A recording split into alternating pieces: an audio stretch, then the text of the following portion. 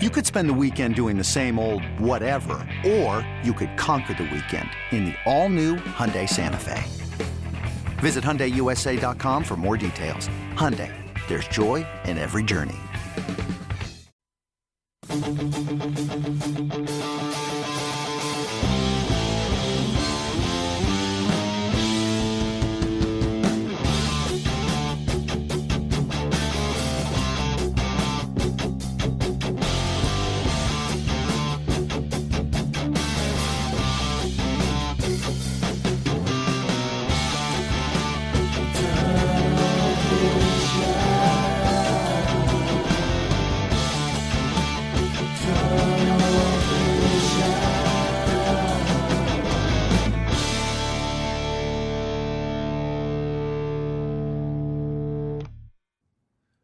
Hello, everybody, and welcome to another edition of Tunnel Vision, a show brought to you by USCFootball.com. I'm your host, Keely. You're joined by Ryan Abraham and Shotgun Sproutling. Shotgun, who's covered in Braves decor, if you will. Congrats, Shotty. Damn right. Is Game 7 tonight, or is that already happened? Are we done? How does it feel to have a successful baseball team? Just asking for friends. It's very strange to actually be able to finish it off and win the World Series. 26 years in the making. Crazy. I can feel the glow coming off of him. Yeah, right next to I know. him. It's stunning. He's so radiating. used as an Atlanta sports fan to everything just collapsing. So it was very, very weird when they won in Game 6. It's like, wait a second, how am I supposed to feel now? It was Do you funny. know how to be happy? Is that a thing for I don't know, Atlanta it's sports weird. fans? Yeah, I mean, kind of like USC fans right yeah, now. big Braves fan. He's at practice this week talking to Craig Nivar, who's big Houston Astros fan. Like, both of them were like, "No, my team's going to lose. No, your team's going. My team's going to lose." They were like arguing which team was going to lose. That was funny. Yeah, that was funny. But we're back, and we have a lot to talk about. We took Sunday off because it was Halloween. I hope you guys had a great Halloween. We have to preview USC's game on Saturday against ASU. Two teams that aren't doing the best right now. They're not trending in the right direction, I would say. So we're going to talk about that.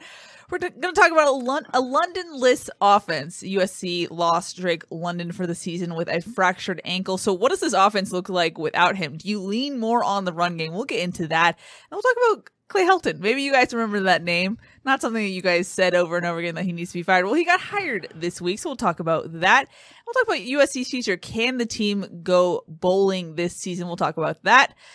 You can tweet at us, hashtag TunnelVision, and I'll put your tweet up on the screen. And wherever you're watching, Facebook, YouTube, or Periscope/Twitter Live, put your comments, questions, concerns, and we'll do our best to answer them as well as we Hit can. the like button on other Hit the things. like Give us some likes. button, subscribe, we like all those that likes. good I don't stuff. know Yeah. what they do. Ryan They help. always They likes help the or something. likes. Yeah. Sure, and if you put your question up, we'll put your question up on the screen. We love hearing from you guys, so thanks for doing that. But guys, like I said, USC is heading to Tempe.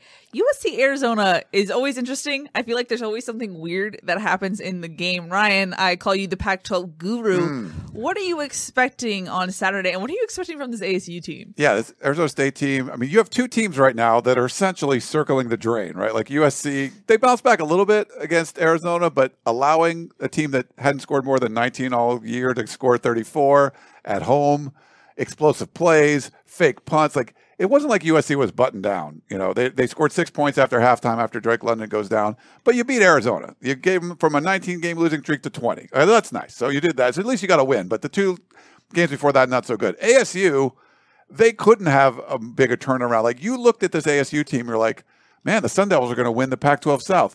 Just 3 weeks ago, halftime at the Utah game. Dominating. They haven't lost in the Pac-12 yet. They're up 21-7 going into halftime, and they collapsed. They just fell apart. Didn't score another point. Over the next two games, 56-0, they were outscored. The first three possessions of the Washington State game, they turned the ball over, then turnover on downs, then missed field goal, then another turnover. Like, it's been an absolute implosion. They were from on top of the world to way on the outside looking in. Utah pretty much has a stranglehold on the division right now. It's a huge fall from grace. And we've talked about this from the very beginning because of the NCAA scandal stuff. I forget what Herm Edwards called it. He didn't call it a scandal. He called it a review or something. Or he didn't call it like sanctions. Didn't call it an investigation. It was a review. Yeah. They had to suspend 3 coaches from the beginning of the season, but it was pretty quiet since then. It's a super senior-laden team. You got maybe the best quarterback in the conference, Jaden Daniels. They got great running backs and good wide receivers. A lot of seniors coming back and experienced defensive players. People thought this was a team that was going to make a run and win the South, and they look poised to do that. I was just waiting from the very beginning. I think we talked about the preview show at the beginning of the year. when is that other shoe going to drop? I don't know if it has, but man, ASU has definitely fallen off a cliff. And they just fired their sideline reporter, a former Arizona State safety who made some comments about this team not being well coached on a podcast, and they fired the guy. And I think, as John Wilner just tweeted, like, that says more about ASU than it does about your sideline reporter, who's bleeds Sun Devil football. Former player. Yeah, he played football at ASU. So the people are like, oh, USC's in trouble. Like, sure, USC's in trouble, but ASU is in trouble too. It's like two teams in trouble are going to collide. I don't know who's going to come out on top. And the crazy thing is, before the season, you look at this game on the schedule and you go, that might be the determining game in the Pac-12 South. And, maybe Utah can do something. We'll see how their transfers do. Maybe UCLA kind of puts it together finally. But you looked at that and you said, those are probably the two most complete teams. Yeah. Those are the two teams you feel like you know the most about coming into this season. And that's been far from the truth, because this Arizona State team is not playing well recently. And I feel like it's just been an accumulation. When you have that dark cloud hanging over you, when one thing goes bad, and that's that second half of that Utah game, how do you bounce back from it? Well, if you've had this, lingering black cloud over you the entire time, and, it's raining on you throughout the season, it's just a sprinkle, it's just a mist, and you're like, okay, is the sun ever going to come out? And you just get worn down by it over and over. You go from being a little precipitation on you to suddenly you're drenched because it's just been constant.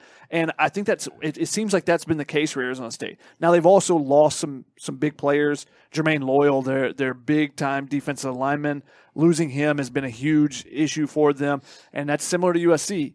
Some big-time injuries have, kind of multiplied some of the issues that they're having, and I think that's going to be the case for USC going forward on their offense, because Drake London was doing so much for that offense. Yeah. Not just the catches and everything that he's doing there as far as moving the ball himself. This is a decoy. But just creating so much more for space, because you have to double team him. You can't play up tight on him. Now I think teams are going to try to probably come up and press USC. Are they going to be able to get behind anyone? They haven't consistently done that with any other receivers, and it's going to be a much different look. I think USC, the last couple of games, you go, okay, this is what we figure we're going to get. I think now you look at it and you go, we could get a lot of different looks, because teams are going to play you completely different than how they were playing you when Drake London was on the field. Yeah, I was going to ask you, Shotgun, what are you expecting to see from USC's offense this weekend? I mean, I know on Instant you talked about how this is not going to be just one wide receiver stepping up. It's going to have to be a collective effort from USC's receiving core. Yeah, I think the receiving core, the receivers, the tight ends, the running backs, everyone's going to have to step up a little bit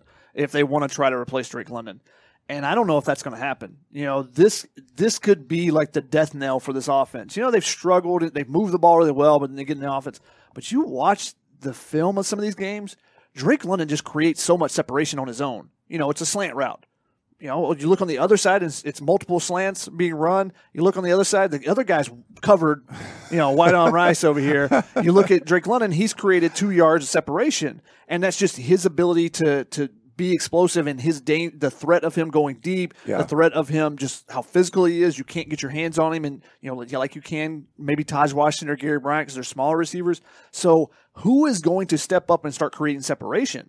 Yeah. Because the job is going to get that much harder for Keaton Slovis and Jackson Dart. Now people go, Keaton Slovis has been locking on Drake London all the whole season. And Jackson Dart even talked about it this week. He's like, well, when you have Drake London over there, you're much more likely to throw it over there. I'm going to throw it to him. Yeah, he said, sometimes there's been other guys open, but you think about it and you go, well, if I throw it at Drake London, he might break a tackle. He might break another tackle, and it turns it, short gain into something big, much more than some of the other receivers may do.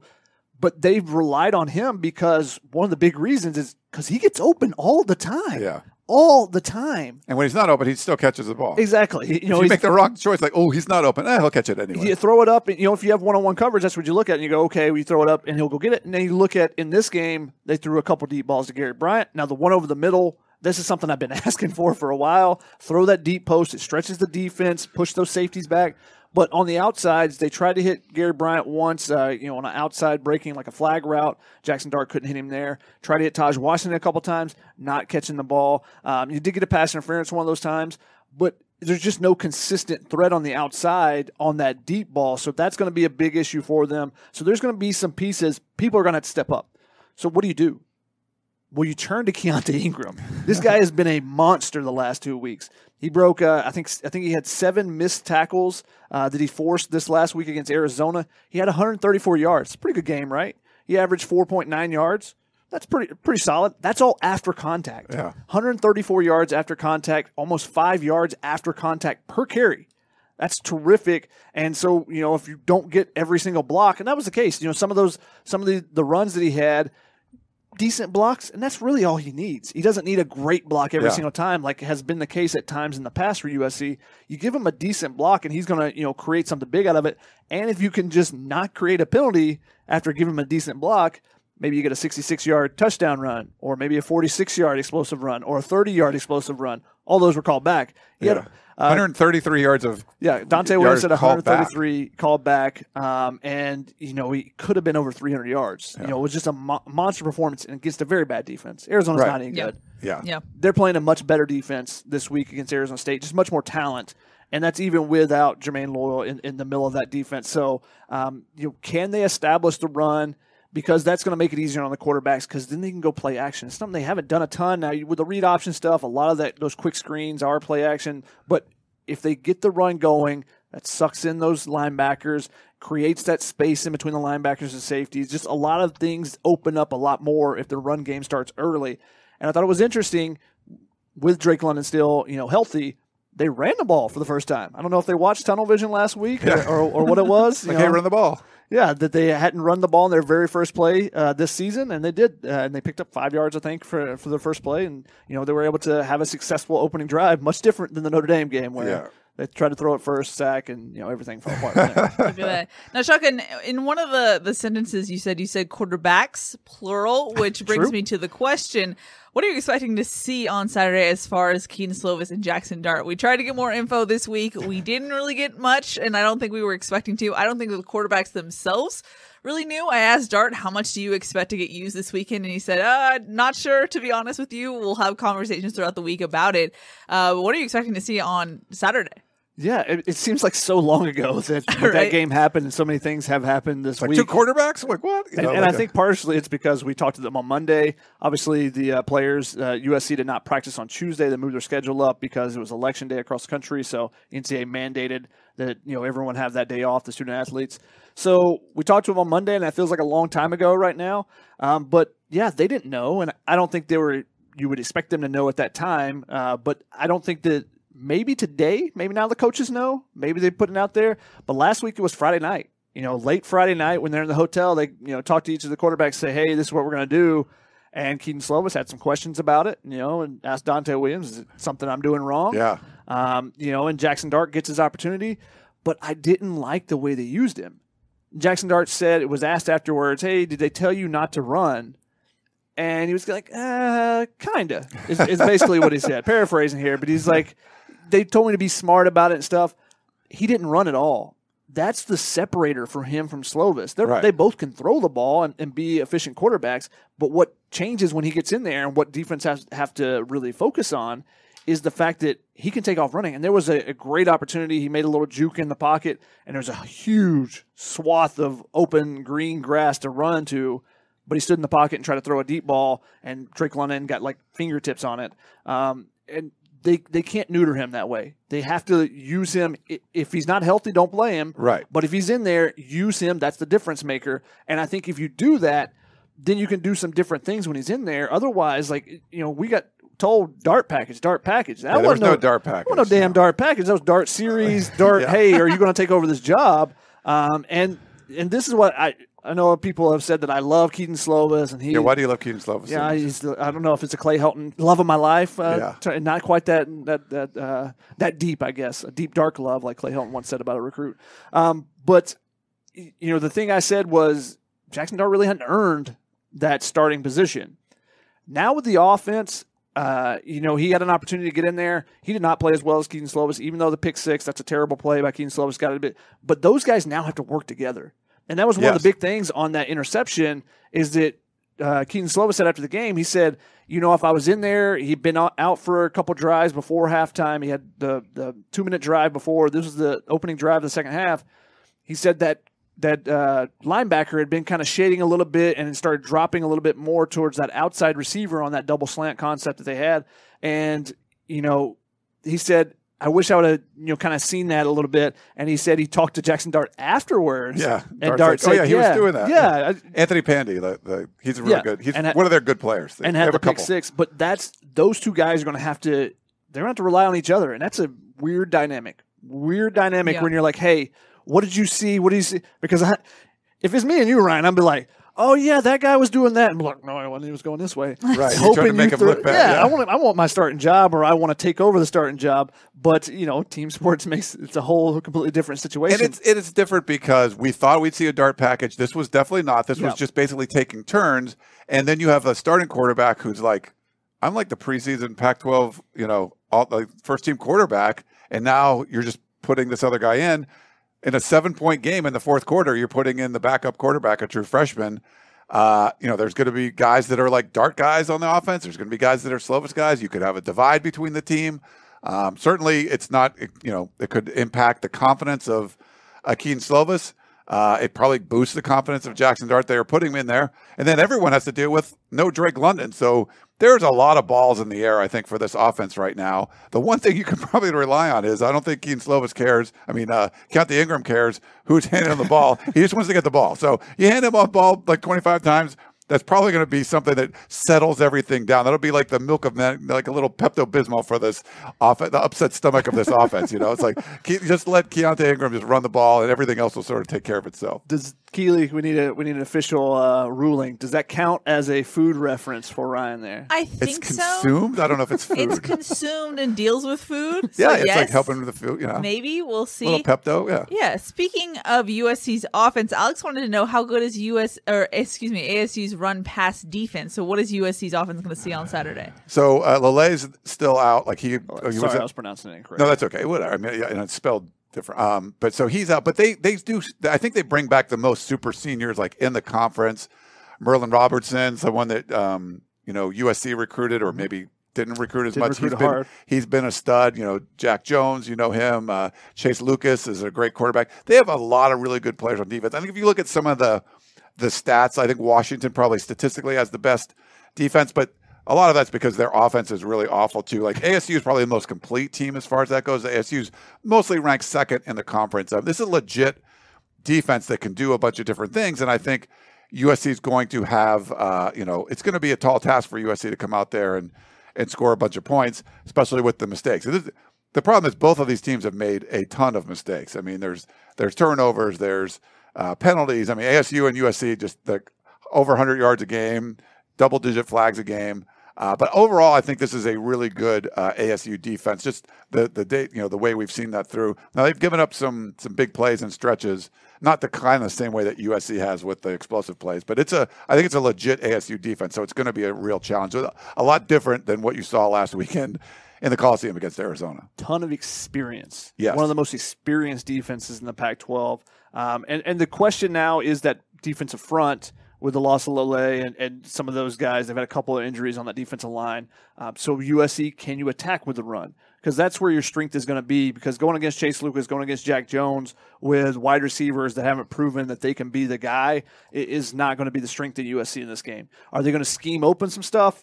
That hasn't been their strength either. So, no. I think you've got to rely on the run game, and it comes down to that offensive line playing. And big question mark, no one's really talking about it, but Cortland Ford came out of the second half. The offense wasn't the same. I know Drake London was out, and the offense completely changed after Drake London. Actually, I had looked at the numbers. USC had 12 runs before Drake London came out and 34 passes. It flipped. After Drake London was injured, they had 13 passes and only 29 runs, and that's including a 2-minute drive right before the half where you passed at least 50% of the time, the majority of the time there. So completely flipped there, and maybe it reminded me a little bit of the Fresno State game when JT Daniels goes down with a knee injury right before halftime. Similar time frame. Drake London was about 4 minutes to go before the half, but in the second half they just kind of cocooned up and said, "Let's hold on to this lead, as much as we can." Take time off the clock. They didn't really push the issue much. And I think maybe that was the case, because so much of the game plan is based on Drake London, what Drake London does catching the ball, but also creating space for other people. So maybe they said, let's just run this base stuff. Let's be very simple. Let's run the ball. And they were having success with that with Keontae Ingram. But maybe that was part of it. So maybe they switched the game plan up. It'll be interesting to see what they do this week with so many changes. Whether it's, hey, do you implement more of an actual Dart package and use him running the ball and use some different things? And, who's going to be featured this week? I think the targets are going to be spread around a little bit more. Sure. Obviously, Taj Washington got a couple more targets this game. I think he was targeted 10 times, which is the most he's had this season. 8 catches, the most he's had this season. But him, Garrett Bryant, Kyle Ford. I think Kyle Ford's going to have a big role. I was going to ask you, Ryan. That's your boy. That's my boy. What are you expecting from him? I got to talk to him on Monday after practice. He had a pretty big scrum around him, and I feel like he's confident. It seems like the health is there. There were some issues where he could have got in games and maybe didn't. It just didn't seem like the way he was brought along. But, he was listed at number 2 at that X receiver spot behind Drake London. There's no more Drake London. They moved him up to the number 1 spot. He seems like he's ready, mentally ready, physically ready to take on that role. And if Keaton Slovis, Jackson Dart have confidence in him, I think they can throw him the ball. I mean, he's 7 catches, 104 yards, and 1 touchdown. That one, which game was it? He got 1 catch for 1 touchdown. He played 2 plays. Washington State? Yeah, Washington State. 2 plays, 1, he caught a touchdown. The other one was like a kneel down, right? So I think he's someone that has confidence. I've seen him. I mean, I was watching him at high school at the opening, and it was a weekend 7-on-7 tournament where you're playing, 7-8 games. And they're, 15 minutes, 20. Well, they're not that long. You don't get that many opportunities. He caught 15 touchdown passes over that weekend. It was the best performance anyone had seen. I've never seen anything like that before. Like, he can do this. And he's a bigger guy. Dante Williams talked to this week about he's like a 230-pound guy that runs like he's 205 pounds. I mean, you look at him, there's a thickness to him. Like Drake London has his own athletic ability. He's tall. He can jump and all that stuff. And you look at Kyle Ford, he's definitely built differently, but he's someone that can muscle and push some people around. So he gets on a roll. I think he could be someone that takes over that. I mean, no one's going to take over Drake London's spot, but he can take a bunch of targets away and sort of, you're going to distribute probably more people. But if you're confident you can throw it to this physical wide receiver out there, he's going to make the catch, maybe bowl over a guy or two and get some extra yards. Instantly, I think Slovis and Dart could be like, yeah, I definitely want to throw the ball, his way. Mm-hmm. Yeah, we could see him blossom. I think he's a guy that we could definitely see blossom. And it'd be great to see after 2 knee injuries. The question, though, is can he create separation? Now, maybe he can use his size and push people out of the way. And if you can get away with that in the Pac-12, which you never know what's going to be. He had a great catch on the sideline coming back for a ball that Keaton Slovis gets outside the pocket. Nice throw from Slovis, putting it outside. He lost 3 yards on the play because the referee doesn't know how to spot the ball. So welcome to the Pac-12. You never know what you're going to get there. But Slovis and Kyle Ford lost 3 or 4 yards because of a terrible spot, which I pointed out on film study. Which you guys have to check out this one just because that play in itself is. Pac-12 refs all over it. I just watched it. I was like, wait a second. What just happened here? He just caught this ball at the 42 or whatever, and it's at the 30, whatever it was. Yeah. Yikes. Now, Chuck, an interesting development we saw in practice this week was true freshman tight end Lake McCree. I thought he had a good week of practice. Do you anticipate that maybe showing itself in the game in more playing time? Yeah, he was a dude this week. He made a ton of catches in the one-on-one drills, and I think that what it is we've seen him, and he can make some plays and has some more athleticism. Basketball player in high school as well, but I think his confidence. He feels like, okay, I finally arrived. He made his first, he made his debut last week. He made his first catch, and he was able to get some first and second team reps last week during practice. You start feeling yourself a little bit more, like, all right, I'm fitting in here. He's adding a little bit more weight. He's a little bit lean for a tight end right now. He's working on the blocking, but I think he's getting some confidence to himself, and I think that could be a big piece for them because they need a tight end to step up now. Whether it be Malcolm Epps, whether it be one of the old guys, I call Jude Wolf an old guy, even though I think it's his 3rd year. I think he's technically may even still be a freshman if he's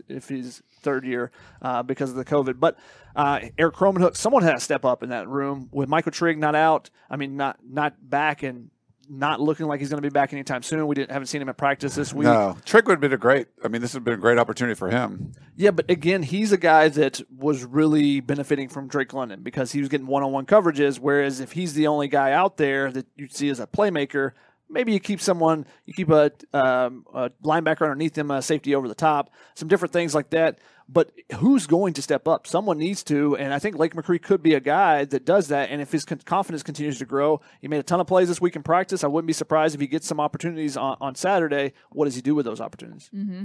We got a question from AKA Boone on YouTube who said, will ASU's defense play the run or have more pass rush knowing Keaton Slovis lost his favorite target? I think they like to dial up pressures. I think you're going to see some of that, but I really feel like USC is going to focus on running the ball, just like Shotgun was talking about in the second half last week. I think they're going to try to run the football more and mix in passes and try to get the wide receivers going without Drake London in there. So I don't know. I'm curious to see what Arizona State's doing, but I feel like you're going to see a team that's going to try to stop the run, but really pack guys at the line of scrimmage, try to force the action in USC's backfield, if it's going to be the pass rush or just kind of run blitzes and stop the run, and make USC, if they can't run the ball, hit something deep that's somebody besides Drake London. If I'm Arizona State, I'm stacking the box. Yeah. I feel confident in Jack Jones. I feel confident in Chase Lucas. Now the slot area, the tight ends, kind of see how that kind of develops, but I would leave those guys on islands. Feel confident in my veteran guys. I mean, Chase Lucas is like 45 years old, I feel like. He's been around for a ton of action at ASU and played a ton during his career. So I would leave those guys out there and force someone from USC, like, all right, let's see if one of these receivers does step up. And if they burn them once or twice, then maybe you make an adjustment. But, I stack the box and say, you're not going to run, you're not going to do that, and you're going to be one-dimensional in your passing attack and see if USC can do anything there. Mm-hmm. Now, over on defense, Shotgun, this is something you noticed in your film study. USC's situational awareness, their eyes to kind of diagnose the play, has struggled as of late, and that's something that Todd Orlando ended up talking about in his media availability. How critical will that be when you're playing a guy like Jayden Daniels? I mean, it's crucial in any circumstance. Sure. USC's played a lot of zone coverage the last couple of weeks since the bye week. They try to switch some things up, but it's kind of like when a basketball team switches to a zone midway through a season. Like, there's going to be some rough patches. Like, it's not something you do every single day, so it's not going to be your strength. And there's just guys, they're dropping into their coverage area, but they're not noticing, okay, that guy's coming from this side, that guy's coming from this side, and moving with wherever the receivers are. They're just being like, okay, this is my spot. I got to be there. You got to have feel. And I don't think that these players have a great feel in their zone coverage right now. But with Jayden Daniels, one of the things I noted on one play in the final play of the third quarter, Raylan Goforth, the quarterback gets outside. USC, doesn't get a bunch of pressure. Quarterback gets outside. Raylan Goforth decides, all right, I'm going to go provide the pressure, and he takes off running after him. And the quarterback's able to dump it right over him to an open receiver. Spot, yeah. Jayden Daniels is really good at putting pressure on those defenders when he gets outside the pocket and deciding, okay, are you going to try to come and tackle me and try to get a sack? And maybe he makes a guy miss because he has that ability too. If you do that, he's just going to dump the ball over you. But if you back off, he might take off running and be able to run up the sideline. He had a 38-yard run against USC as a scramble last year. So, he has that ability, and he doesn't make a ton of mistakes. The biggest issue, I think, for USC's defense right now is tackling has been a huge issue. Yes. But even bigger than that, something that can overcome tackling issues is they're not creating any turnovers. Yeah. Remember last year how many turnovers they created? Now, Talanoa Hufanga was a monster part of that. He had probably half of them himself, but they're not creating turnovers consistently. Now, they've gotten one each, I think, the last 2 weeks. Chris Steele, both times, interception at Notre Dame. He knocked the ball out. But last year they were getting some 3 and 4 turnover games, and that's what's kind of been missing. They can make up for some of the deficiencies that they have. If you get a turnover, that changes the complexion of it, and they haven't been able to consistently get those. Real quick on that, I asked Dante Williams about that this morning on our Zoom call because, like we mentioned, Washington State comes out, fumble on the second offensive play for ASU. The third offensive play, another fumble. Yep. Interception on the next series. And it looked like Washington State was going after the football. Like, it wasn't – and, I asked Dante Williams about that. Like, they had 5 turnovers in that game. Can you use that momentum? Like, they're a team that's reeling. Is that something you can do to kind of keep it going? Like, hey, we don't want them to get right against us. They've been in a tailspin for the last 6 quarters. How do we get it to get it in our favor? And he just seemed like it was more about, hey, it was what we do. And I asked him about the turnover part. And he's like, you want to get the ball, but you don't want the first guy to get the first guy there to punch it out because then you might miss the tackle and stuff. But that's definitely what Washington State was doing. I'm not sure there's going to be an emphasis on the creating turnover spot, but if there was any way you could do it in practice, I think this would have been the week to do it because ASU was just on a roll as far as turnovers go. If you can get that going, I mean, you can win the game fairly easily. Mm-hmm. Yeah, and Jaden Daniels is usually a guy that takes care of the ball extremely well. I mean, I think he has the school record for most pass attempts without an interception. I think that was last year, 2019. 2019 as a freshman, I believe it was. Maybe it even overlapped to the 2020 season. But he's done a really good job there. And they don't ask him to do too much because their run game has been pretty successful when they're rolling right. Their run game's been really good, and that's been the difference for them because they don't ask him to do too much, and then they can play action. And that's actually the situational awareness that USC has struggled with the most this season. With their linebackers you're really attacking downhill, trying to stop the run. Their safeties when they're playing up in the box are doing the same thing, and it creates a huge gap. Those guys get a yard away from the line of scrimmage and realize, oh crap, they're throwing the ball, and then they try to retreat, and the safeties are already playing 15 yards deep. So now you got 10 yards of space in between, and there's been a lot of times this season where teams have been able to hit plays over the middle because off of play action because USC is really attacking downhill and not recognizing the run quick enough. We had a question from Dakers on YouTube who said, how do we take away ASU's quarterback's mobility? I mean, Will Plummer is not the most mobile quarterback in the world, and what was it, like a 16-yard touchdown run he had? That was 2 terrible attempts at tackling. That's just a terrible play. You can't have that happen. 3rd and 16 at the goal line. It was 3rd and goal, I think, at the 16. Yeah, I think it was 3rd and goal. You go, okay, they're going to kick a field goal regardless. All you got to do is sell out, make the tackle. Don't worry about anything else. You talk about the 5. Let them at the get 1. 11. It doesn't matter. It was just and both the linebackers had a great opportunity to tackle him, and neither one of them made it. So that's the problem is, can USC's defense get this Arizona State offense right by, Jaden Daniels can get what he wants when he takes off and runs, and, they're not going to turn the ball over, and, suddenly receivers aren't dropping passes anymore, and guys are more open, and you start building confidence. That's the worry. I mean, USC's just given up some huge plays at especially inopportune times, like that 3rd and goal from the 16. Will Plummer is nowhere near the athlete that Jaden Daniels is. So I don't know. I mean, I'm not sure. I haven't really felt confident USC's been able to scheme that kind of stuff or guys staying home. They got to do something a little bit different. It just seems like whatever they're doing isn't working. I like Todd Orlando a lot, but just something's not working with his defense, and Jaden Daniels is going to be really hard to contain him. As far as a mobile quarterback, your defensive ends, you just can't rush straight up the field. That was what happened on that play. They actually had a 3-2-6 defense in, so only 3 down linemen, and both the guys got really wide going to try to get in the backfield and create a sack, and he steps up and is able to run through it. And that's something, you look at Will Plummer, when he's in there, you go, you can do that. Jamari Joyner, when he was in there at the Wildcat quarterback position, they were kind of rushing a little bit differently. And that's something with Jaden Daniels, they're just not going to attack off the edge, up the field as much. They're going to, you're going to do some different things. You'll do some stunts and come back inside. That was how they got one of the sacks early. Drake Jackson was actually lined up inside. He gets in between the tackle and the guard and creates some separation for Tuli Tuipulotu to come back inside, and Plummer tried to step up and he got drilled. So that's something, you just got to be mindful of those gaps. It's the same thing as a run, when you're fitting a run play, everyone's got their own gap. Same thing for the pass rushers. You can't get outside of your lane and try to do too much.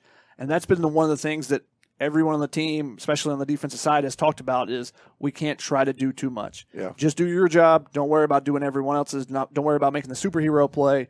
Just be Clark Kent.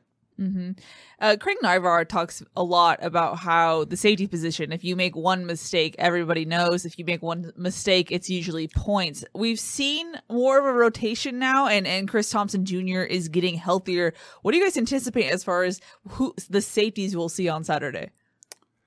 I mean, we love the way Caleb Bullock's played, kind of started off early, and then you've kind of seen him come on a little bit later, talk about Chris Thompson. I think there's no need to here's our guys, we're going to go with these.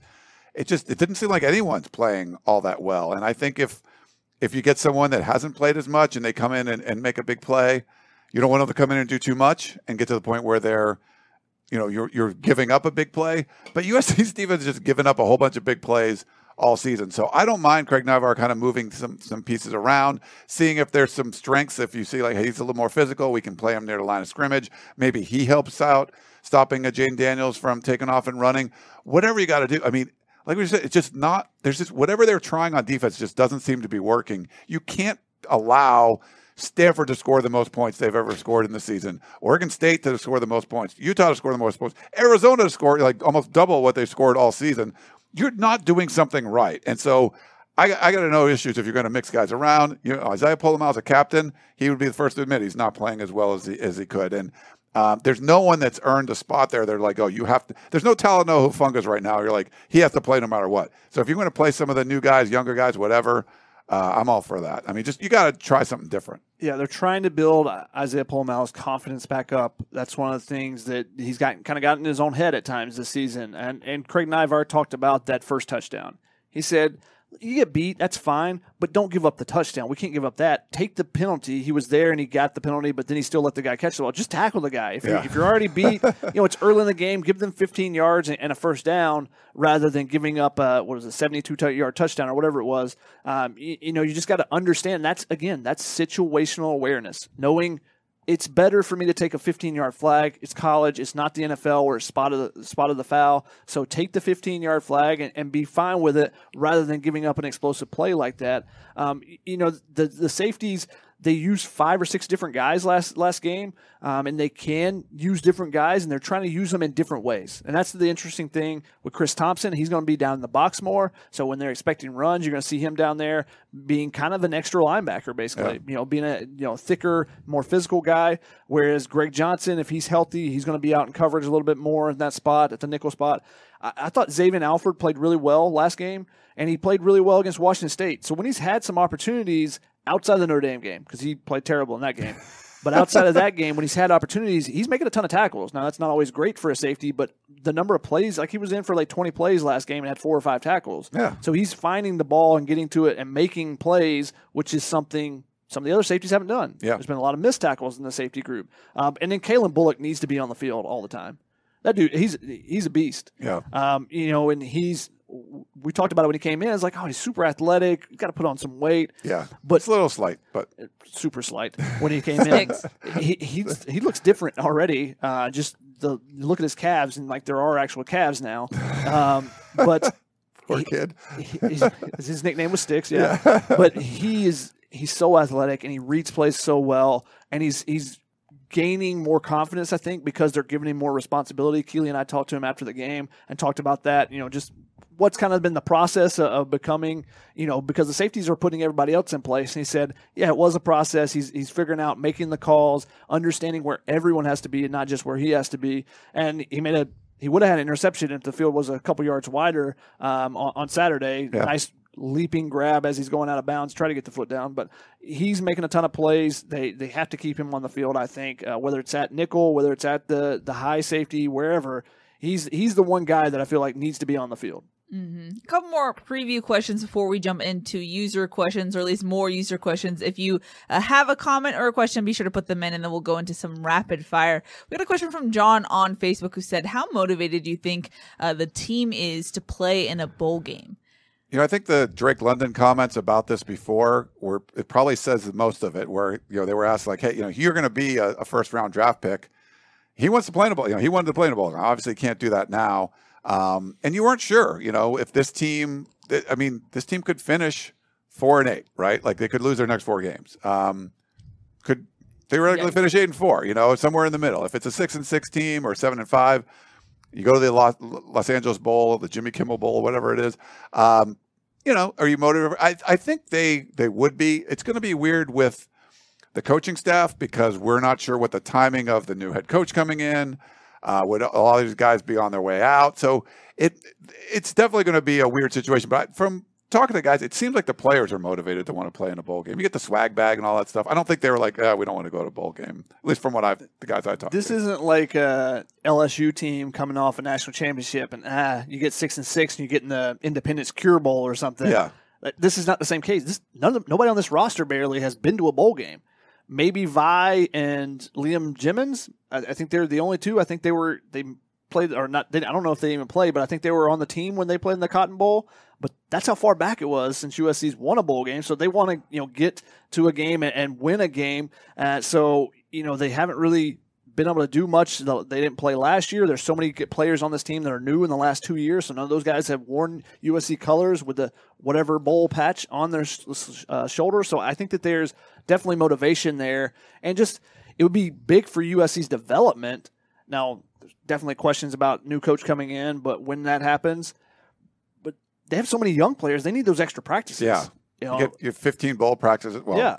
They didn't usually use the 15 bowl practices, but they might now, Well, also, depending on when a new coach comes in, if a new coach comes in before the bowl game, those 15 practices could be huge. It's like an extra spring to get to know your players, what they can do, and try to establish that culture to begin with. Because we've heard so much about how these coaches and the strength staff try to create a culture, but it's so difficult last year during the COVID stuff, when you're doing Zoom calls trying to create a culture, where if a new staff comes in, you get an extra 15 practices and it makes a second camp that you can have, basically. Honestly, that's how I would treat it. Don't even worry about what happens in the game. Don't even worry about game planning, outside of the 3 or 4 practices before. Take the first 10 practices and be like, all right, this is going to treat this as a winter camp. I know you guys your bodies are banged up and stuff, but I know you want to prove that you need to be a starter next year. Then that's what I would do if I was a new coach coming in. Wow. All right, we got a question from Brian on YouTube who said, will Max Gibbs get more playing time this week? And Orlando actually talked about that. Shotgun? Max Gibbs is a guy that continues to develop. I talked to Vic Soto about it. I'm looking up his numbers right here. He played 6 plays in a row at one point. And on that 6th play, you could tell he's gassed, absolutely gassed. There's no pass rush going on. He's a large human being. But so that's still a concern for him is the conditioning. And I talked to Vic Soto about it. Is understanding, more than just one snap. Because the first couple times he came in, it's like, all right, you got one job on this one play. You go and you do it as a goal line play, then you're out of the game. Now, when you're multiple plays in a row, are you going to develop and process? How are you processing the information? But everyone was super excited. He made his first play in this past week. He made a tackle, and it sounded like there was a turnover. Yeah. Like I'm looking and because I was actually shooting Max on the play, so I saw him make the tackle as I'm shooting photos. But I was like, wait, did the ball pop free? Because I kind of lost sight. And it was just, everyone's super excited because everyone loves Max and what he can bring to the table and, just the gregarious nature that he has. So, I think he's a guy that will continue to develop. But the good thing for USC is they may not have to play him as much. So last week he had 13 defensive snaps. He played some on special teams as well on the kick block unit. But if they get Jamar Sakona back, if they can get Ishmael Sopsher back, if you can get some of those guys back, then that lightens the load on someone. So maybe Max Gibbs doesn't have to go 6 plays in a row. Maybe he can go 3, get somebody else in there for 3, keep them fresh. Because late in that third quarter, in particular, and some in the fourth quarter, the defense was gassed. And it's because they're really thin on the defensive line right now with Nick Figueroa being out as well. They're thin there. The linebackers play pretty much every snap. So some of those guys, you could tell that they were gassed. And going to Arizona State, did they try to push the tempo a little bit after seeing some of that? Yeah, like, these guys are tired. Let's go fast. Yeah, so, they could kind of try to attack him in different ways. I think Max Gibbs is progressing, which is great to see, and everyone thinks he's going to be a playmaker eventually, whichever side of the ball he's going to be on. But he's in there making some plays, got his first career tackle on Saturday, so that was cool to see. Good for him. We got a question about Drake Jackson and Corey Foreman, or a statement. It's Trojan who says, Jackson and Foreman need to play close to the line, let them loose, and play football. I think we also got a question earlier that was wondering why Corey Foreman is not getting as much pressure for his body type. Yeah, I had Harvey Hyde on the show, the podcast on Monday, and he was the same thing. It was just like, you got those 2 guys as edge rushers, just want them in the backfield causing havoc. And I think the way that USC's just, I don't know what your plan is. Your plan hasn't been working. Like, those 2 guys can get after the quarterback. Just put them out there and let them go. I agree with Jordan Trojan. I don't know what you think, Shotgun. Or Corey Foreman did not play in the first half on Saturday. So I asked Vic Soto. He did play in the second half. I said, that was one of the things he's talked about with some of the other guys is getting them into practice. So I led into the Corey Foreman question. I said, okay, well, why didn't he play in the first half? He said he hadn't put pads on all week. And that's a big thing in particular for Vic Soto, but for all the defense coaches, for Dante Williams. Dante Williams, makes, if you're injured but you can still dress out, he's going to have you dress out in full pads and, then go to Rehab Island and do your stuff. But if Corey Foreman wasn't in full pads, then why is he going to be ready for the first half of the game? It was interesting they put him in the second half, and part of that reason was Drake Jackson got banged up a little bit, so they're getting really thin on the defensive line. When Corey Foreman's been in there, he's been able to create some pressure. He got to the quarterback a couple times in this game and got him off his spot, but getting the sacks, that's another step in the development for him. And the more opportunities he gets, the more he's going to develop. But he's got to be healthy, and he's got to be locked in during the practice week to earn those reps on Saturday. That's the big thing. Vic Soto is going to make all those guys earn their opportunities. And looking at the playing time of Corey Foreman, you got to go, they don't feel like he's earning them enough. Yeah. If he hadn't put pads on all week, I get it. There's fans who are like, hey, we got to play him. Like, well, he needs to put the pads on sometime during the week. Especially because, there's been times when freshmen make mistakes, and he's made some mistakes on, read option plays, and the quarterback gets outside. Well, if you come in, you put him in there, and then Jamari Joyner's the quarterback, and they're in the Wildcat, and they run a read option, and he doesn't play it right because he hasn't been looking at those looks during the week on scout team, and he makes a mistake, everybody's going to be like, why is that guy making a mistake? Why they got him in there? Well, we need him to practice so he can look at and see these things. So it's the give and take there. You want to get those young guys some experience, but he's got to be ready. Now, there's some other positions where I think some of the young guys should be getting some more opportunities, particularly linebacker, and getting Rajon Davis in there because he's a guy that's going to be a stud. They've talked about him in the fall camp and stuff, and he's not a guy that's been in that rotation ever this season. I would love to see him get, if it's one series in a game, down the stretch of this, start getting him just a little bit of playing time, get his feet wet, and give him an opportunity. He is a guy that has been healthy, so that's one that I would like to see, actually. Why do you think we haven't seen him, Shock? And I know Todd Orlando identified him as a guy. He specifically said not just Corey Foreman, but Rajon Davis. We need to get him ready and potentially see him more by week 6. We haven't seen him yet. If I had an answer, then I probably wouldn't be kind of pushing for him to be in there. I'd be like, oh, this is why he's not doing it with like Corey Foreman. But I don't really understand it. I know a lot of times when coordinator, his position, whatever position he would normally be at, now technically Michael Hutchings is the linebacker coach, but Todd Orlando coaches that group as well. They're that much more harder on the players. We need you to learn this and this and this. But the play at linebacker has not been good enough this season. So why not try someone else in there, get the freshman? Even if he's making mistakes, is he going to make the same mistakes? It's going to be. It's not like you're like replacing someone that's playing flawlessly. Like you're not replacing all Americans. No. Yeah. We had a question from AKA Boone on YouTube who said, "Will Manjack or Mike Jack get some playing time on Saturday?" I mean, Manjack starts the first game, and then we hardly see him since, right?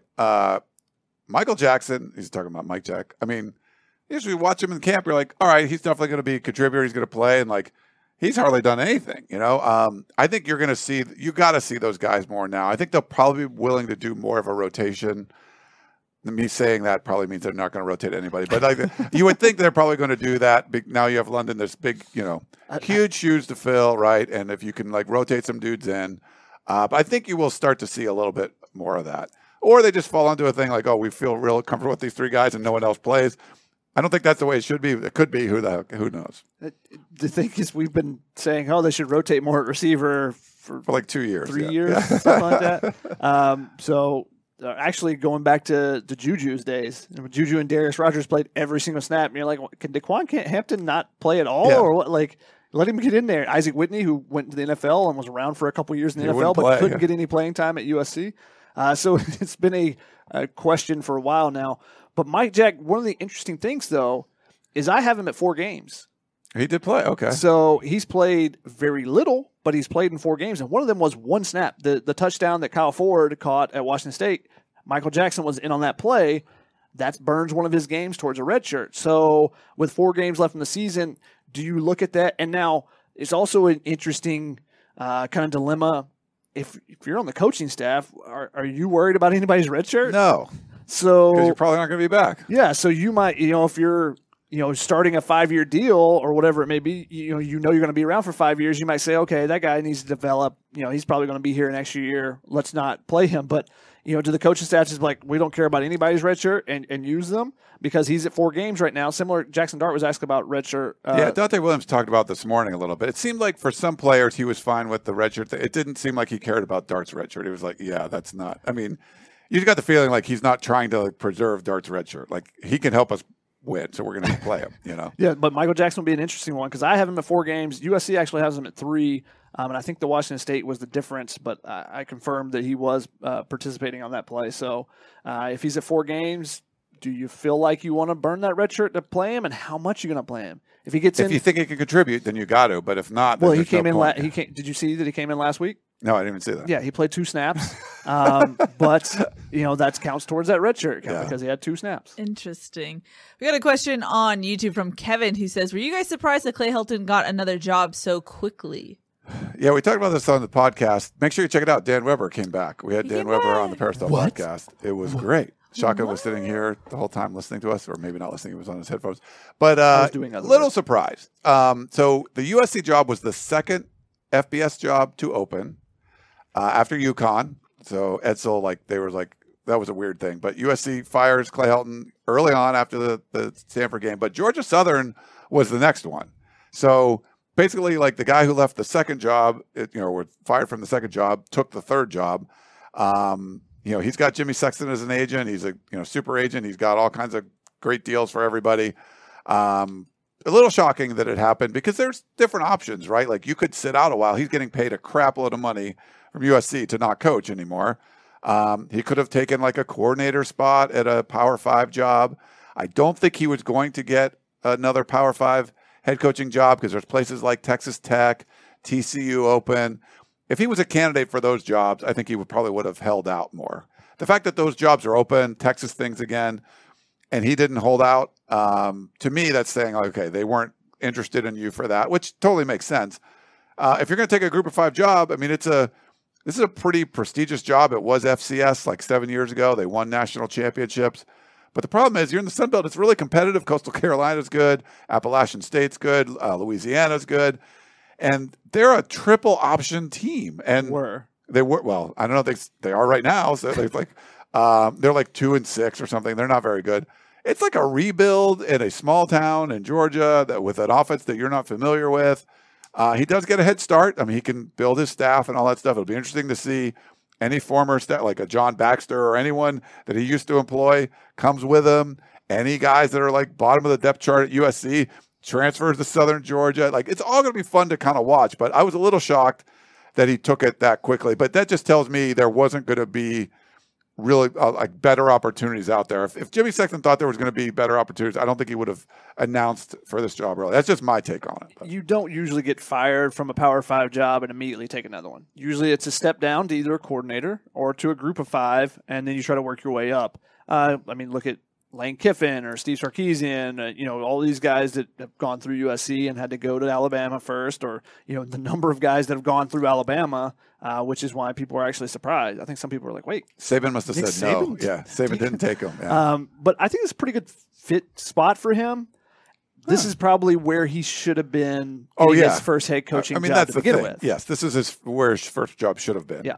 And I think it's very interesting. Georgia Southern has gone on a complete social media campaign, just inundating with everything Clay Helton. So they think they got their man. And now can he revive that program to where it was as FCS program? No, they're not going to win national championships. But they've tried some different things. They tried to go back to the triple option because that's what they did really well. When they were FCS, Paul Johnson, the former Georgia Tech coach, they tried to get him to come out of retirement, I think, to take the job because he ran the triple option there. They tried to go back to that. Well, does not work at the Power 5 level unless maybe you're Navy or a Naval or Army or something like that. Yeah. But so they're going to Clay Helton. We'll see if there's any USC connections that end up there. Yeah, there's got to be. That'll be interesting. Whether it's coaches or whether it's some players, we had some questions about does anyone transfer to Georgia Southern? Not out of the realm of possibility. With as many people as, really liked Clay Helton when they were being recruited by him and stuff. Wouldn't be surprised if they think that there's more playing time there and they think that, they'll be one of his favorites and they'll go and, take that opportunity. And you can get a new coach that comes in and it's like, everything's buttoned down, disciplined, tough, and someone's like, that's not what I signed up for. I'm going to go back to Clay Helton. There could be some of that too. So sure. We got a question from Andrew on YouTube who said, which unit is the biggest liability for USC? Ooh, that's a good question.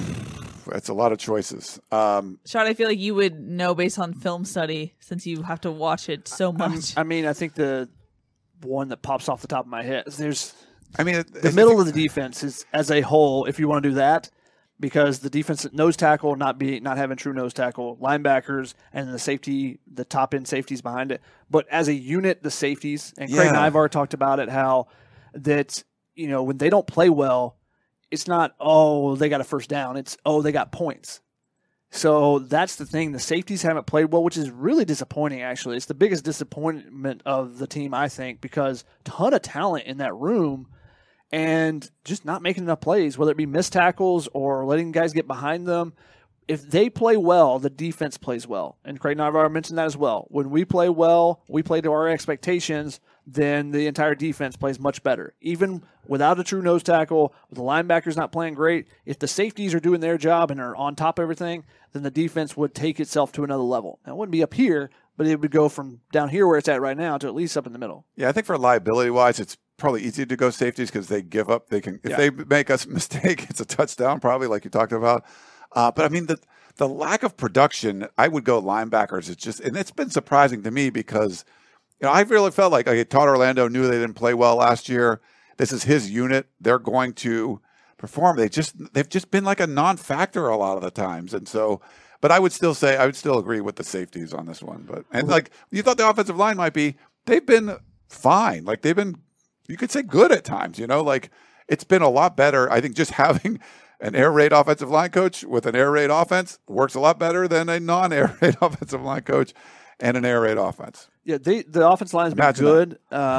And if they clean some things up, they could even be great, as far as the units that on this team, not maybe not historically, but, for this team, they could be great because they're opening up some holes and they protected pretty well this season.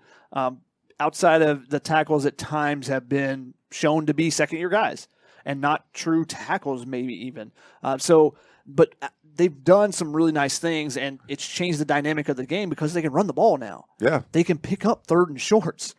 How many times do we say the last 2 years, like, you got to go under center, you got to do something different, But the biggest thing was you got to get a push, and they could never do that, and now they're doing that consistently. Arizona stopped a third and one. Short yard, yeah. What happened? USC got it to 4th and 1, immediately. I don't think they've been stopped this year in 3rd and 3 or shorter in the 2 downs. Which is a huge problem last year, or was a huge problem. Yeah. And it's funny, if this was a charity golf tournament, and they're on your team, the offensive line, they're the high handicap, right? They're the ones, but then they're shooting the lowest score or one of the lowest scores. And when that happens, you're getting all these strokes. It's a big deal. The offensive line you thought was going to be pretty terrible, where you would have said the safeties. You're like, oh yeah, this is going to be a veteran safe secondary group. They're your scratch golfer that's triple bogeying all over the place. So that's it's a weird one, but you got to give credit to the offensive line. You would have thought that they would have been, a liability, and they haven't been. And quickly on the linebackers, when you talked about with Orlando, them being his unit, they made some big progress last year too, which is why I think it's been so disappointing.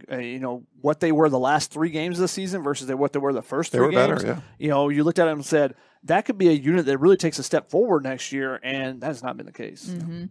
Now, we got this question on the podcast. So I'm going to direct it towards you, Shotgun. It's from Alex, who said, would you prefer a young, hungry, rising coach like Dave Aranda or a more seasoned quality coach like James Franklin? Remember, Jim Harbaugh and Chip Kelly were sure bets for UM and UCLA. I think I know Ryan's answer would be the coach that wins, but that's not that easy, obviously. I really like Aranda and everything he's doing. I don't think it. I think you just got to find the guy that's the best fit, whether it's the old guy, the young guy, just schematically, all those type of things. Who's going to fit best in Los Angeles? Who can recruit well in this area? Who's going to deal with the players that USC gets? This isn't Midwest Iowa folk.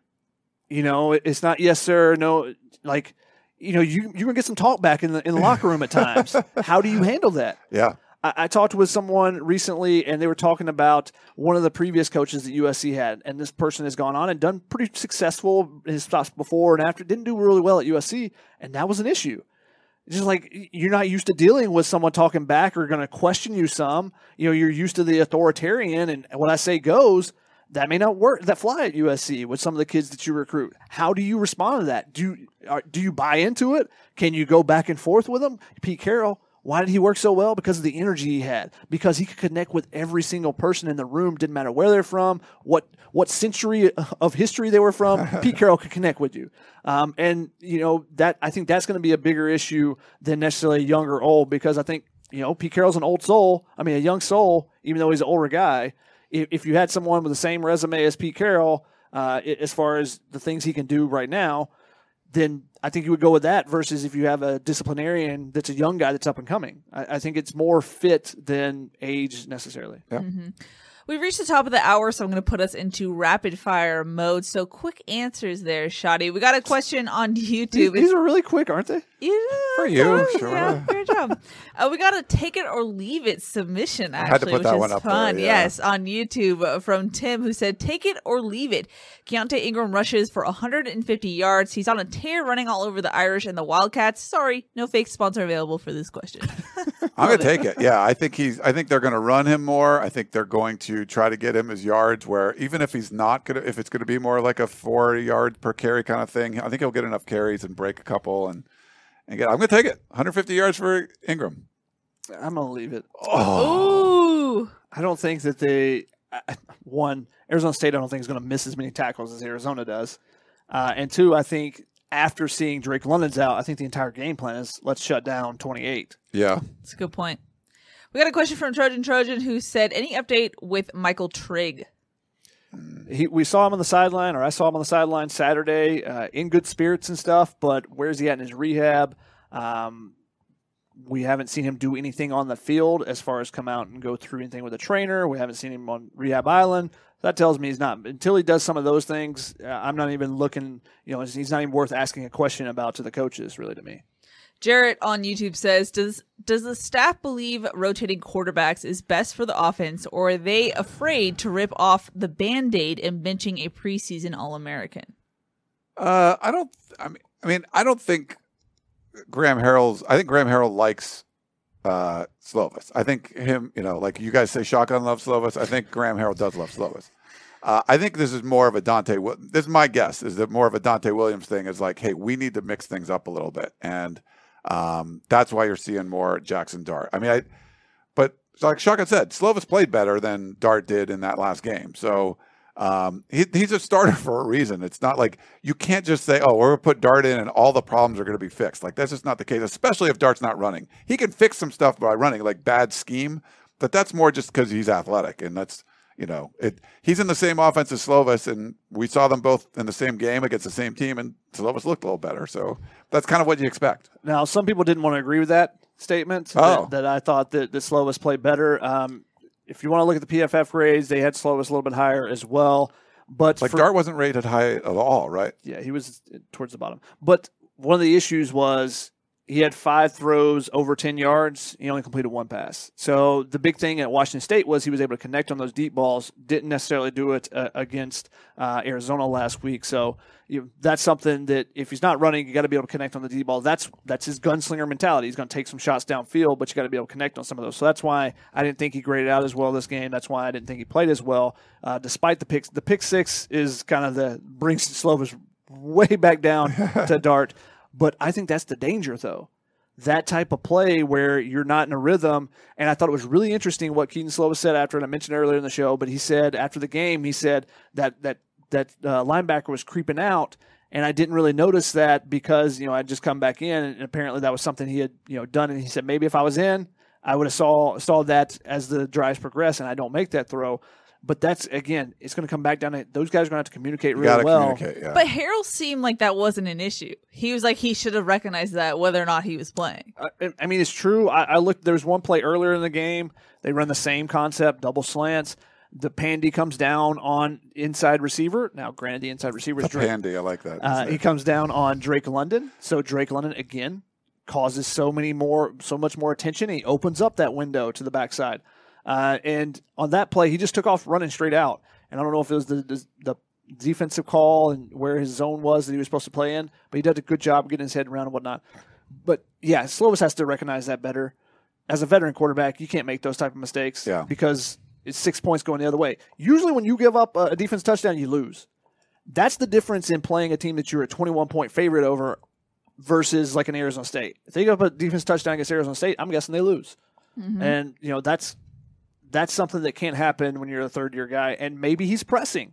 I got to make this play. I got to because this guy's on my tail. And that's the danger. And I think it's interesting. Clay Helton was a quarterback, and he said, I don't want him ever looking over his shoulder. Yep. Dante Williams is a cornerback. He's like, look over your shoulder, damn it. Well, cornerbacks, it's all about competition. I want it man-to-man. I want to go against you all the time. it's not and cornerbacks, defensive backs, you get beat, you got to get right back up for the next play.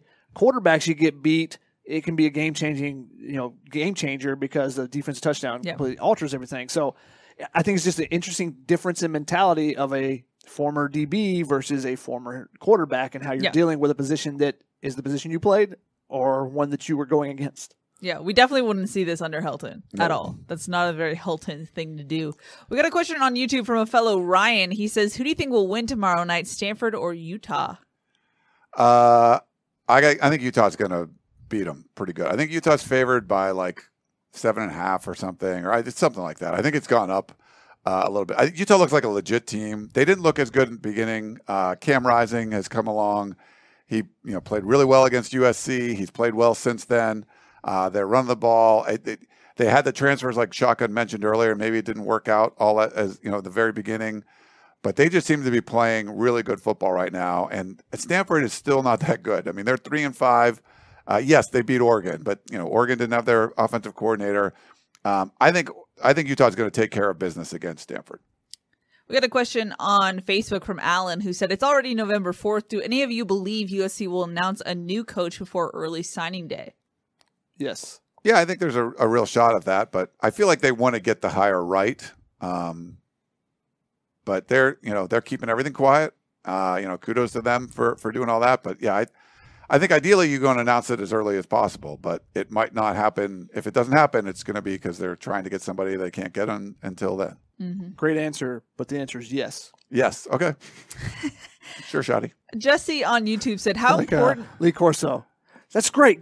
But whoa. Not so fast. Jesse on YouTube said, how important is it that USC keeps its composure on Saturday? ASU has a lot of guys that love to talk.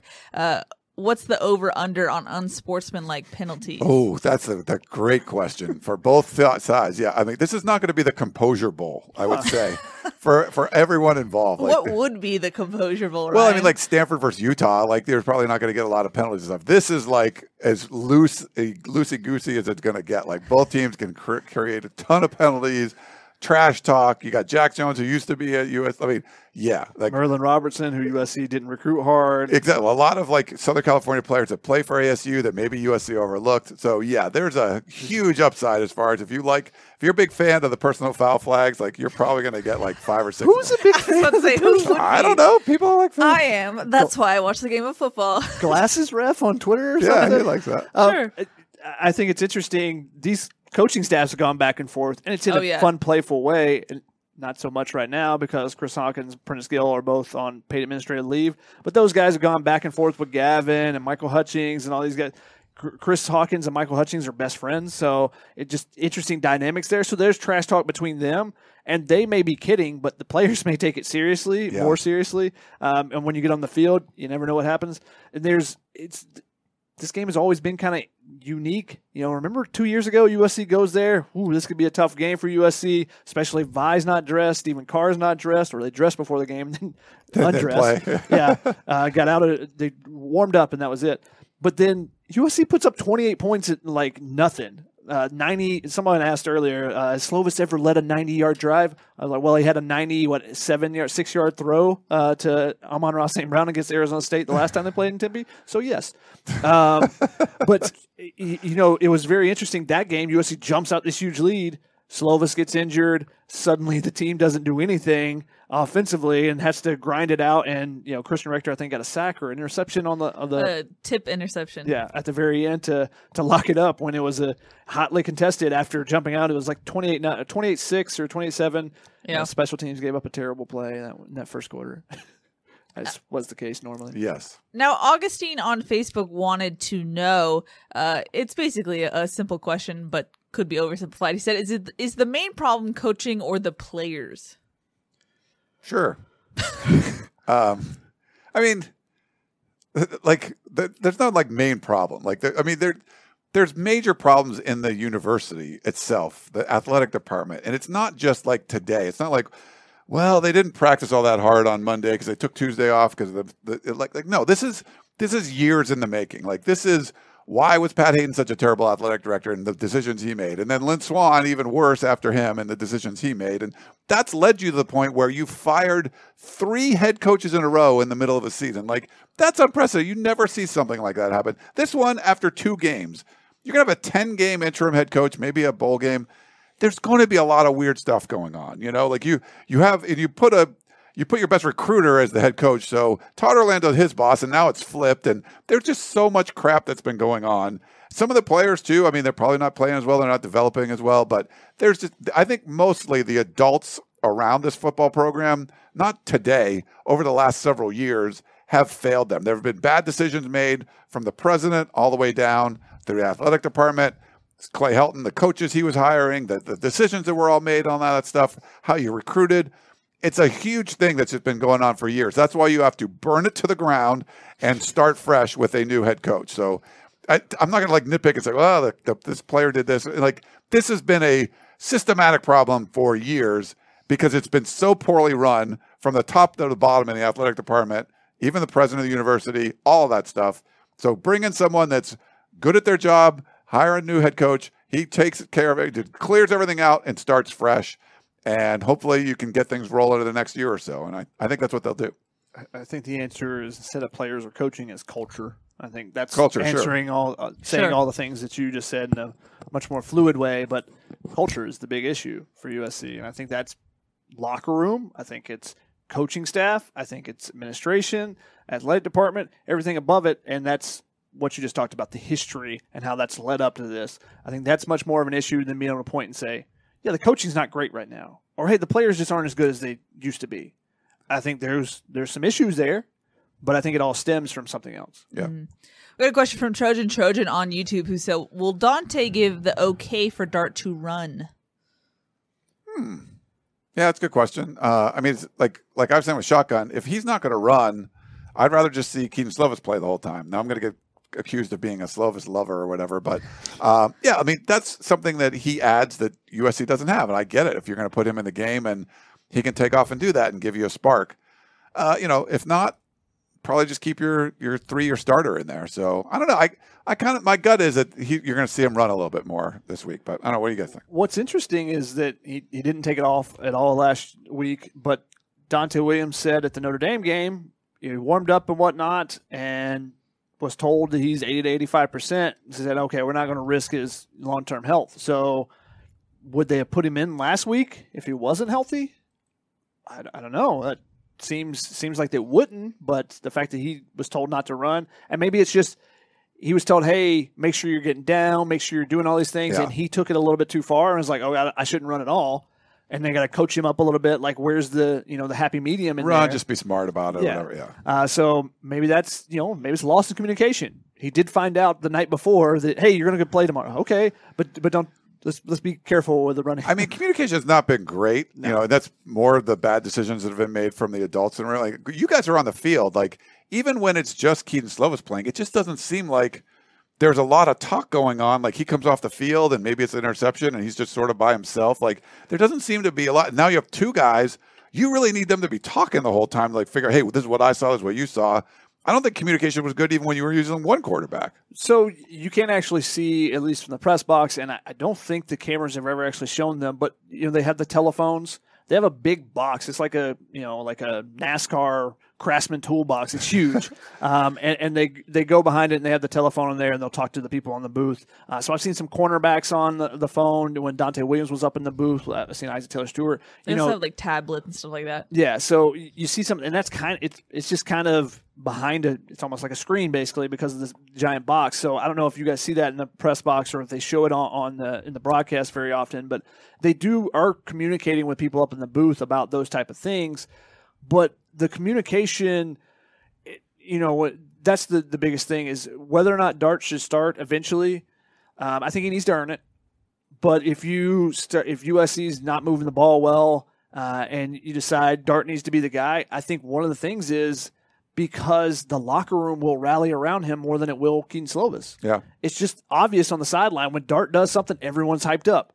When Keaton Slovis does something, it's kind of be expected. Yeah. And I don't know if that's just expectation versus freshmen, but you feel like there's, and I think that's going to end up creating a divide the longer they keep going with a 2-quarterback system, is that you're going to have the Dart guys, you're going to have the Slovis guys, and, where does the team go from there? I mean, they're already at 500. I think they're going to stay at a 500 until they figure out, just give one of the guy or the other guy the job. If you're going to use a Dart package, and that would be the smartest way to do it, where he's running, where he's doing where there's different play calls with him in there. Yeah. That's the best way to use them. But if you're just going to put him in for series, if you're already willing to give him some series, eventually you're just going to hand him over the job. Yeah. So, you might as well just pull the Band-Aid off and go with it, and that's not going to help Slovis's draft stock. It's not going to do with his other things. It may not help the team. I don't think the team will be as good with Dart starting and teams game planning for him versus Slovis, especially without Drake London. I don't think either the offense is going to struggle without Drake London. Yeah. But, Yeah. I mean, Dart threw 2 touchdown passes. Both were to London. Slovis's 2 were to Garrett Bryant, right? Like, yeah, one of them was a 60-yard bomb, and the other one was a flag route to the corner. The other Darts were both throw it to Drake London 2 yards at a field. Right, yeah. And people will look at that stat line and go, "Oh, he threw 2 touchdowns," but it's a little bit deceptive when you look at it just that way. Mm-hmm. AKA Boone said, "Who's more likely to wind up in the CFP, Oregon or Cincinnati?" I mean, Oregon's 4. Cincinnati's not going to lose, but I feel like if Cincinnati wins out and Oregon doesn't, it doesn't necessarily mean Cincinnati's going to get in. I think there's a lot of ways Cincinnati cannot. So I would go Oregon at this point. But it's not going to be an easy for them. But they're not going to play anyone. Anyone they play, like in the championships game, going to have at least like 4 losses. So they're not going to get a huge boost. But I think they're going to be more likely to go because of that win over Ohio State than Cincinnati. I'm going to take Cincinnati because I think they have a better chance of winning out. They definitely do. Now, will that even get them in? Right. Who knows? That's what I'm saying. But like they can win out and not I'm going to get in. say that I think they are more set up to win out than Oregon is. Oregon just hasn't played well several times this season, so I feel like someone's going to get them. And then that win at Ohio State doesn't matter anymore. Once you get 2 losses, it doesn't matter who you beat. All right, let's get a couple more questions and then we'll wrap this show up and get some predictions. Trojan said, will Drake London still travel with the team for morale purposes? He's a team captain, a leader, and the heart of this team. I would think he probably will. Yeah. They've done that stuff like that in the past. Yeah. But the one of the questions was, I believe I read somewhere that he was supposed to have surgery today. Hopefully everything went great for him. Mm-hmm. We wish him the best of luck in his recovery. But if that's the case, then it might be tough to go. Then he may anywhere. not travel this week, but may be available to travel next week or something like that. Mm-hmm. Aaron said, what is the biggest problem with SC's offense? Turnovers, efficiency in the red zone, question mark? I would say that, efficiency in the red zone. Yeah, Because the they've red- moved the ball well. Yeah, it's a whole empty calorie thing, right? It's just a lot of yards, not a lot of points. So And they did put up punch it in. They did put up 537 yards this game and 41 points, which is not terrible. So, Right. But 6 points after the half. They scored on 5. It had 5 touchdowns their first 6 drives. And you go, this is what it's supposed to look like against a bad team. Then the second half, you go, what in the hell just happened to that team that played in the first half? And part Yeah. of it is Drake London being injured. We got a question from Coley White who said, Keely's an Angels fan. I am. Shotgun's team is the Braves. What about Ryan? My guess is the Toledo Mud Hens. Winning guess wins ice cream. Well, I'm not a huge baseball dude anymore. That's what I grew up playing, like Shotgun did, but just kind of got out of it. But I grew up in the Pittsburgh area, Pittsburgh Pirates. So Steelers, Pirates, and Penguins are like been my main teams. But I've adopted the LA teams. Like I'll root for whoever's out here. I cheered for her Angels and back in the day. We don't need your cheers, Ryan. No, we also got a couple Braves questions, Shotgun. 1, how did you celebrate the win? And 2, T-Mac says, nice Braves jersey. When is your basketball preseason preview coming out? When I can finish all the football content. And part of the reason why I haven't gotten to everything is because the Braves were playing. There you go. And that trip to Houston last week to go to a World Series game. But I celebrated by drinking a little Pappy Van Winkle. Good stuff. Look I at saw a social media post. It was like, oh. The special occasion stuff. And that's The stuff we special were occasion. looking for. We were looking for that in Chicago. We couldn't find it when we got back. Well, if you were buying Pappy, we would have found it somewhere. Okay. We couldn't find any place open. It was Andrew says, does SC have the firepower to outscore ASU? Sure. Yeah, they got Keontae Ingram. I mean, I don't think that ASU's got tremendous firepower on the offensive side. So I mean, both teams have talent and capability, but they both screw up a lot. So just screw up less than the other team. You'll probably be fine. John on Facebook wanted to know, why is Ryan wearing a maroon shirt during ASU week? I mean, I don't like That requires Ryan thinking in advance, John. It's not happening. And Ryan just does not do that. But isn't this like Cardinal? It's like this. Like it's like what USC. It's maroon. It's more maroon. It's maroon. Sorry. A I mean, little I just bit. have a bunch of 247 shirts. I got like pink ones. I got all kinds of like colors. I like wearing them. I would think that's like Oklahoma colors, but also I'm colorblind, so. That is true. We got a funny comment from Mark Watkins, who is back. He hadn't watched for a week or months, but he's back, and he said, "Shotgun, when is the oil painting of Keaton Slovis coming out?" Is this a Wedding Crasher style? Just hanging over in the bedroom? Welcome back, Mark. Thanks for that. Yeah, it's funny. to have you back. So Notre Dame, like that trip's really cold, and I bought some new 247 gear like recently, and I was going to throw this. Oh, I got a new sweatshirt. I was going to throw it in. It is like completely green. So I was like, I can't wear this crap. Like, so I did think of that one at least. Well done, Ryan. Proud of you. Alrighty, gentlemen. How do you think this one's going to go on Saturday? A 7:30 kick, which is late, but I'm glad my shoes are not going to melt in the Arizona heat. Sure. Yeah, It's more University of Arizona. Late one. I feel like this is going to be like I think Arizona State's probably going to win, but it's going to be close. There's been a lot of close ones in this one. I think it's like 31-28, something like that. I'm going to take USC in the points in this one. It's like 8.5 point spread. Yeah, which I don't interesting. usually pick USC in a lot of these situations, but like Arizona State is really circling the drain too. Like both teams are in rough shape right now. Which one is going to make the least mistakes? But I feel like it'll be somewhat close. 8.5 points is just a lot in this one because I mean USC could come out and win by 14. I wouldn't be surprised. Or they go there and just Arizona State gets right and USC just looks awful and gets blown off the field. But I feel it's going to be close. So give me the points, but I'll take Arizona in a close one. Arizona State in a close one. Don't say that. They'll get mad at you. No, Keely said that earlier too. I didn't go there. I got no effing clue, to be honest. I love that. I mean, really, because there's so, like you said, there's so much going on outside of the X's and O's. If they just fire their sideline reporter. Weird. But that doesn't impact the team, Well, really. it shows you like what's going on. Like there's some weird crap going on. That's what you're caring about. That we're going to fire our former player who's talking about the game on the radio on the sideline. Like, this is where we're going to put our effort in. Yeah, sure. It would essentially be the equivalent of USC firing Max Brown or Sua Cravens from the stuff they do. You said Stanford was butt, and how did that score end up? But Stanford's 3-5. But what I'm saying Like, is, it they're doesn't pretty matter butt. what the team is coming into the game against USC. It's like a weird bubble once they play USC. It doesn't matter. At home, like USC's been better on the road. But Stanford is butt as a team as far as X's and O's. The outside stuff, that's what they can control and what David Shaw has always been good at. So I think that's the difference in that analogy right there or comparison. I don't know what to expect, and I'm really curious to see what they try to do on offense. What can be successful? Can they get Keontae Ingram going? I think I would take Arizona State because I don't know if USC can create turnovers. That's when they've really struggled. They've turned the ball over a ton, and I don't know that USC is going to be able to do that. And with them being much more one-dimensional without Drake London, unless someone steps up, and that's a possibility. I mean, Kyle Ford was a 5-star guy. Yeah. A ton of the other receivers are 4-star guys. Taj Washington can be electric with the ball in his hands. Gary Bryant can get behind defenses. But are they going to do any of those things? Yeah, it's hard to say. I mean, the thing is, there's all that weird stuff that could happen. But Shotgun's right. Like, this USC's offense could come out and fall flat on its face. Like, without Drake London for a whole game, it could just be like, oh my God, this is putrid. Like, right? I think there's a real chance that that's not. But there's a chance that it is, where it's just like, man, it's not working. They can't run the ball. No one else is stepping up.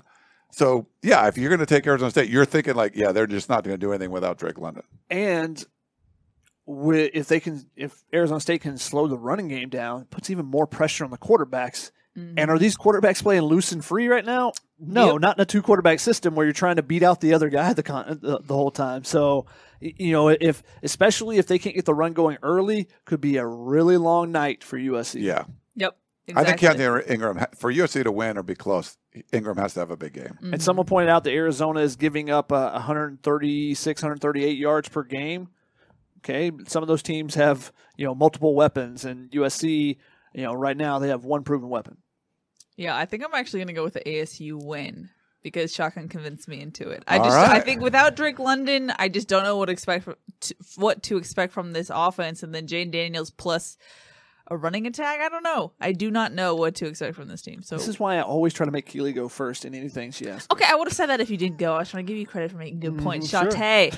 I put a poll in the comments. Will USC win on Saturday? 41 votes are in. 39% said yes. 61% said no. So that's what the commenters are feeling. Oh. So Man, y'all are feeling like Atlanta sports fans. I like you guys. Just feel like something's going to fall apart. I mean, they've watched the season. Alrighty. Any final thoughts, gentlemen, before we wrap this one up? We're heading to Tempe tomorrow. Should we go to the game or just go to Mill Ave and have some drinks? Like whatever. No, Wow, Ryan. we're gonna go to the game, and I'm gonna stay with a buddy, do some golfing. It's gonna be, we've got a long. It's a late I day. didn't ask for your itinerary, Ryan. I was I'm just asking any saying. final thoughts. This is So my final thoughts are we're gonna go to Tempe tomorrow. Okay, and nice. Really not know what to expect. Like honestly, we're gonna go into this game and be like, I don't know. Like one team could look terrible, both teams could look terrible. One team could look. They could both look great. I just don't know. It's the Pac-12. It's just like you go from week to week and you're like, these results don't make sense because I've seen these teams play before. And how did this happen? Or what's going on here? So I'm really curious to see what happens in this one. Late game, always weird stuff happens in this one. So I'm looking forward to it. Nice. Shoddy? My final thought is I talked to Elijah Winston yesterday. He's one of my favorite people to talk to. Just a very thoughtful young man. So if you get a chance, check that out on YouTube. Check out that interview there. But he's great, and great to see him back after he had a broken ankle last year that cost him his entire season. Had some turf toe issues before that. He was playing in 2019 with the previous staff. And then it's been basically, a year and a half, 2 years since he's really been on the field. Got his opportunity last week. So looking forward to seeing what he can do the rest of the year. All right. Alrighty, that's going to wrap it up for today's show. We'll be back on Sunday to break down what we saw in Tempe on Saturday, so be sure to stay tuned for that. But that's going to wrap it up. That's Shotgun. That's Ryan. I'm Keely. We'll see y'all next time. Bye. Like and subscribe. Like and subscribe. Like and subscribe. Let's go! It's the most all-star studded challenge ever. And this time, it's every competitor for themselves. Best challenge ever! The Challenge All-Stars. New season now streaming on Paramount+. Go to ParamountPlus.com to try it free. Terms apply.